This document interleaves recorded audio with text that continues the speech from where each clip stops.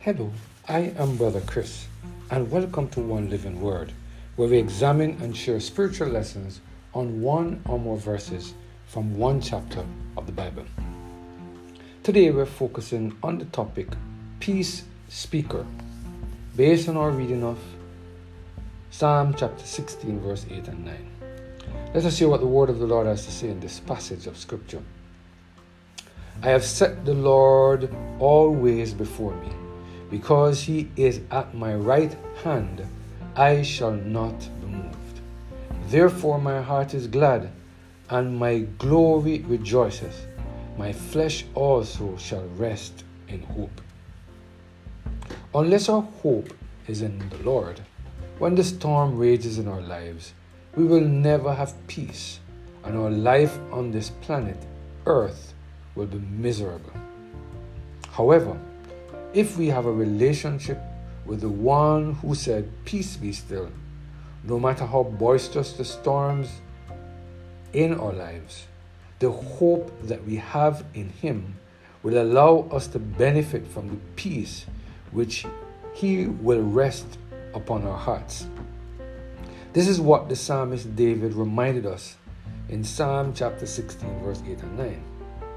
He reminded us of the importance of making God first in our lives. He said, and I quote, I have set the Lord always before me.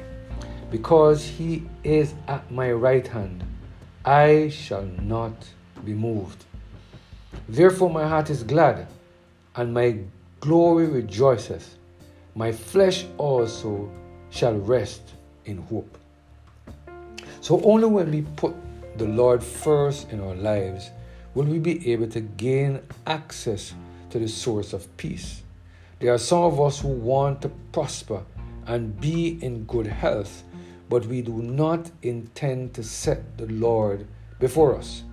There are some of us who want to have peace in our home, in the church, and at our workplace, but we have not decided to put the Lord first before us.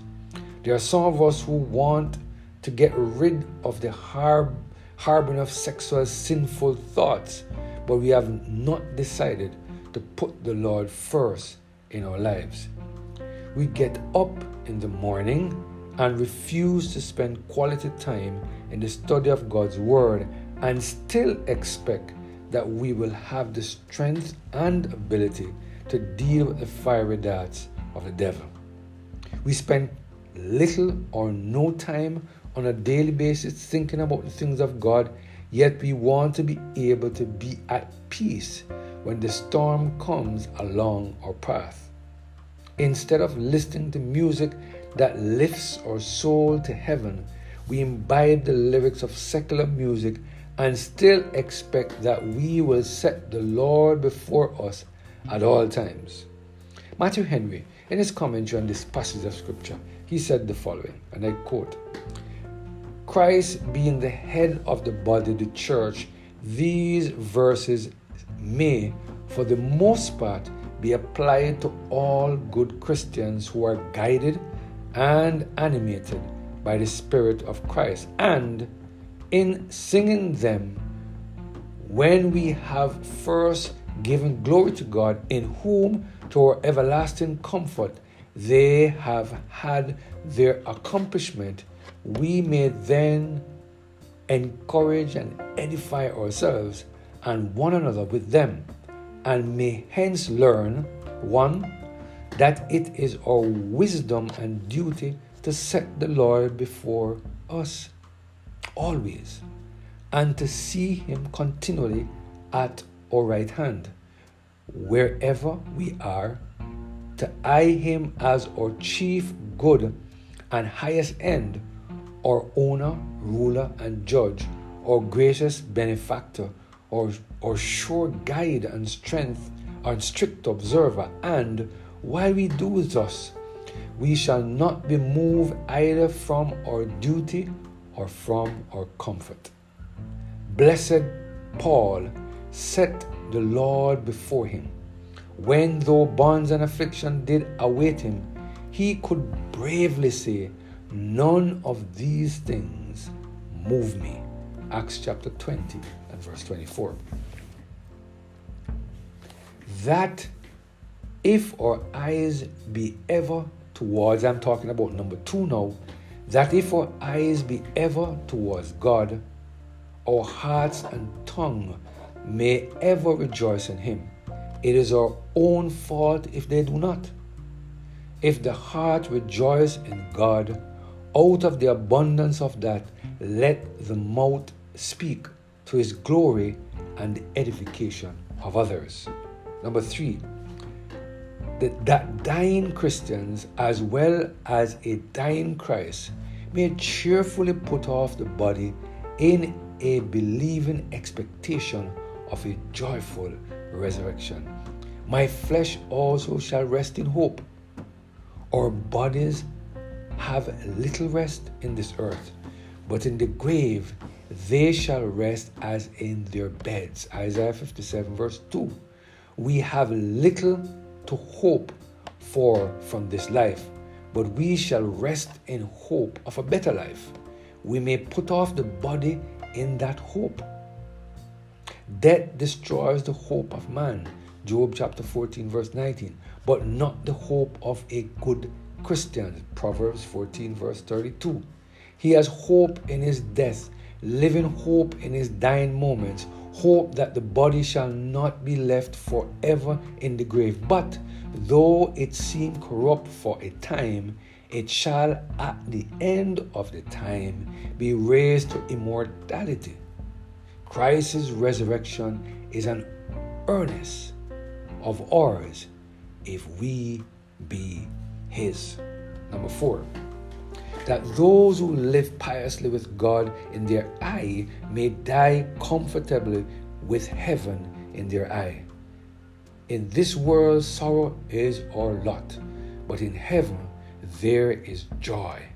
All our joys here are empty and defective, but in heaven there is a fullness of joy. Our pleasures here are transient and momentary, but such is the nature of them that is not fit they should last long. But those at God's right hand are pleasures forevermore, for they are the pleasures of immortal souls in the immediate vision and fruition of an eternal God. End of quote.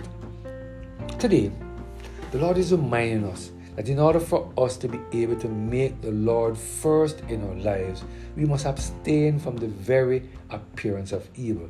We must dwell in the secret place of the Most High through prayer and a daily study of the Word of God. We must be willing to lay aside every weight and the sin which so easily beset us, and before us, put the Lord first in our lives. Only when we seek first the kingdom of God and his righteousness, we will have hope. Only when we put God first in our lives will we have access to the source of peace, knowing that one that give the peace which passeth all understanding is the only way that we will be able to cope with the storms in our lives. You see, my friend, God is the only one who can give us hope and peace when the circumstances of our life do not suggest that we should have anything to be thankful for. Unless we cast all our cares upon the Lord, he will never be able to place his peace in our heart and give us the hope that will make us stand firm in him. Let us pray. Father, we thank you for the word today. Stirred our soul and reminding us that you provide peace that passeth all understanding. Help us, Lord, to rest our lives in you so we can receive that peace, we pray. Through Jesus Christ, our Lord. Amen. Have a blessed and Holy Spirit-filled day.